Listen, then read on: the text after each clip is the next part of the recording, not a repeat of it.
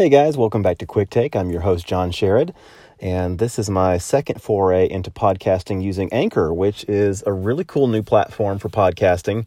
It's a really interesting service where basically it takes most of the work out of podcasting. You don't have to learn how to use any kind of complicated sound editing software. You don't have to buy expensive equipment, like microphones and interface devices and things like that. You don't have to worry about editing. You basically just hold the phone up, hold your iPhone up to your head and press the record button and talk into it as if you're talking to someone on the phone. And, we'll see how this goes, but I think it's such an intriguing concept. And if it catches on, could really be the thing that brings podcasting to the masses. So I'm interested in kind of seeing where it goes. I did an episode last week. Was it last week or the week before? But anyway, recently, and just to kind of test out Anchor, the app, kind of see how it went. I went ahead and published that first episode and kind of turned on the feature where Anchor kind of auto publishes your content into Apple Podcast, Overcast, and various other things. Ran into some snags. The Anchor website says that it should take up to 48 hours for the podcast to propagate out into those various services. And in my case, it took several days, and I eventually sent them a little support request. I'm thinking they were probably overwhelmed, honestly, because although it wasn't like it was the first day that Anchor launched, it had just gotten some kind of big press. 9 to 5 Mac and some other places had some pieces out about it. So I'm guessing they were just overwhelmed, but they did respond to my support case and help me get those things published. And it might have also been a complication that this podcast was already hosted in Apple Podcasts from the previous hosting I was doing over at SoundCloud. But at any rate, it's up, and now you can go to iTunes and subscribe. You can also go and download the Anchor app from the App Store, and you can listen to it that way. Anchor is also, a podcast proprietor as well as a place where you can create podcasts. If you ever have a question or there's something that you want me to discuss on this show, you can actually download the Anchor app for free. Even if you're not planning to use it for podcasting, you can download the Anchor app from the App Store, and you can actually send me a voicemail with a question, and I can include that question voicemail in a future episode. So that could be a really cool way for you to get a question in that you'd like to hear me discuss. And again, quick take. This is short form podcasting, which definitely goes against the grain of traditional podcasting. So we'll see whether that catches on or not. But this is just a show where I go and just talk about whatever topic related to the world of Apple and Apple's products that is either of some news relevance or just something I'm interested in. And this week, I really wanted to circle back and talk about the MacBook Pro's Touch Bar. This was something that debuted in October 2016. It's funny, right before I did my first ever recording of Quick Take was when Apple made this announcement, and it was I believe the very first thing I discussed in that first episode. But that was October 2016, so we're about a year and a half into this thing, and I just thought, let's kind of circle back and talk about it. Was this a good move on Apple's part, or was it a bad move? If you just to kind of put things into context, and I think that's important because I think the context of when the Touch Bar announced has really had a drastic effect on how it's been perceived. If you think back to the fall of 2016, we were in this period as a Mac community of Mac fans, where a lot of people were starting to question, does Apple still have a commitment to the Mac? We know that the iPhone is their number one product by far. It used to be that the Mac was what Apple did. That was all they did. But as things have changed over the years, the Mac is just a small part, an important part, and still, if it was spun off, it would be a large company by itself. But relative to the entire Apple revenue stream compared to the iPhone, it's small potatoes. So, I think a lot of Mac users were getting antsy that, is the Mac something that Apple still has an interest in? And a lot of the fears, not only were Apple fans able to look at the revenue pie chart and see, wait a second, the Mac is only a small fraction of, Apple's overall revenue stream, but it had been a long time since Apple had done any improvements to really any aspect of the Mac line, except for the iMac. The iMac had some updates. We'd gotten the 5K, and we'd seen some updates to the MacBook, the little really consumer-focused 12-inch portable laptop. But we hadn't seen any update at that point, I want to say in 3 years, to the Mac Pro, Apple's top-of-the-line desktop tower for high-end users. And it had been a couple of years since we'd seen any updates to the MacBook Pro as well. And so that was starting to get some people antsy. Now, the mainstream consumer out there, probably this wasn't even on their radar. But so we're really talking about the Apple enthusiasts who were just the most dialed into Apple news. And we're talking about not only the longtime Mac faithful in general, but in particular, the creative professionals, people that are in programming, video and audio editing, those kind of industries, that rely on the Mac to do their work, and use it to create products. That community was in particular really kind of nervous about the direction things were going, or at that point it seemed like it was not going. And so finally, in October 2016, Apple introduced the new MacBook Pro with Touch Bar, which was the first substantial update in a couple of years, and it was the first time since 2012 that the MacBook Pro had gotten sort of a big redesign. And so the late 2016 MacBook Pro introduced a thinner, lighter profile. It introduced USB Type-C ports to the MacBook Pro line and replaced all the other ports with USB Type-C, except for the headphone jack. That still remained. And it introduced the Touch Bar. And I think this was something, when you hear some of the stories of kind of how the Touch Bar came to be, it sounds like this was something that had been in the works for quite a while and that Apple was quite proud of. And if you're unfamiliar, the Touch Bar is the replacement for the strip of function keys at the top of the keyboard on the MacBook Pro's keyboard. Where traditionally, maybe programmers would use the function keys for specific things in their applications, but most of us use the function keys for the controls for adjusting sound, up, down, mute, brightness controls, things like expose and dashboard over the years. Some of these keys have changed. Apple's kind of tweaked them, changed the location, but those were kind of the basic functions of what most of us have used those function keys for a long time. And there was nothing wrong with the function row at all. And in fact, it was, particularly the people that rely on escape keys, like programmers, certainly relied on that row of keys as it was.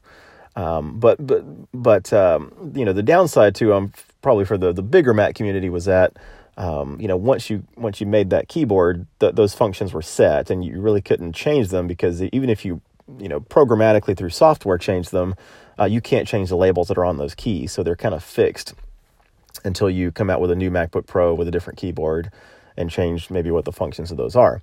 So instead, the Touch Bar is basically a little display. It's a strip, the same width and height as the previous row of function keys, but it's a digital touch interface. And we're not really going to get into the whole topic of should Apple have a touchscreen Mac at this point, but the Mac has never had a touchscreen, and this was a way, in addition to the trackpad, of bringing more touch gestures and more touch interactive elements to the Mac. So now you have a touch row, the Touch Bar, where the functions change based on the context. So if you're in Microsoft Word or Apple's Pages, you're going to get controls in the Touch Bar for adjusting the color of text, adjusting things like bold, italics, underline, and you've got different things for left, center, right, justify. So those kind of controls in a text editor you're going to get.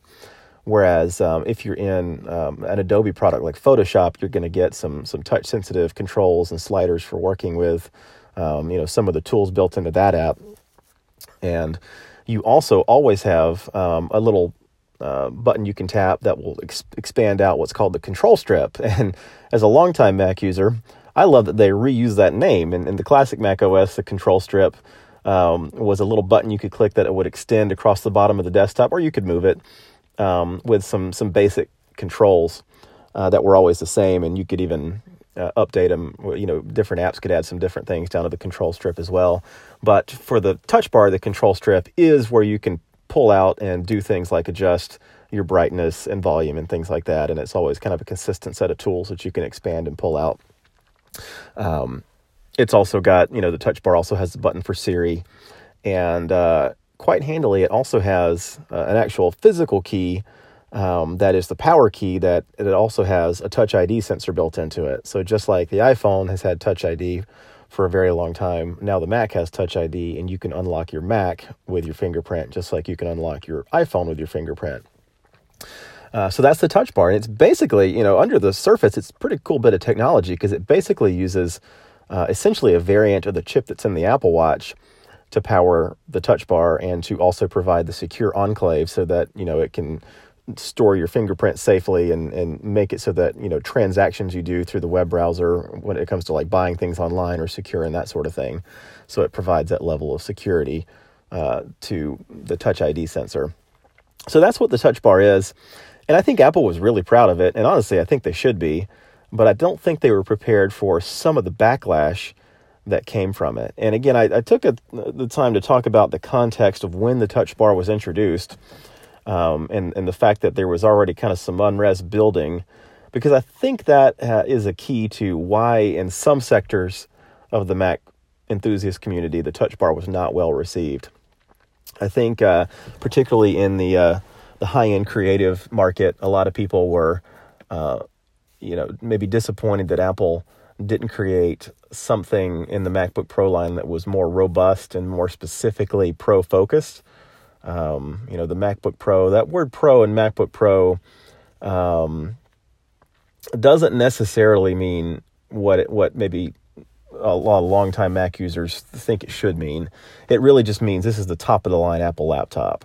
It doesn't necessarily mean this is a laptop that's created specifically for high-end Pro users, because that's just not the case. It's Apple's bread and butter laptop, and it's certainly the most powerful one they make. But what a lot of people wanted to see Apple do, and this is something that I don't know, it wouldn't surprise me if Apple did, but that Apple has not shown any interest in doing lately, is a lot of those high-end Pro creatives wanted to see Apple create a laptop that was maybe not so focused on thinness. It was maybe larger to support a bigger battery and, more, components like high-end RAM and processors that maybe had the kind of thermal limitations that wouldn't allow for a super thin design, that sort of thing. And instead, what Apple delivered was a very nice high-end laptop that still emphasized thinness and lightness at the expense of going in the direction of adding some of those more powerful components. And they introduced the touch bar, and I think for some of those creative pros, the touch bar struck people as Apple being a little out of touch with what the market was looking for, and again, the market through the lens of the high-end creative professional. So I think that's different than your average MacBook Pro buyer, even though it's definitely an important component of that market.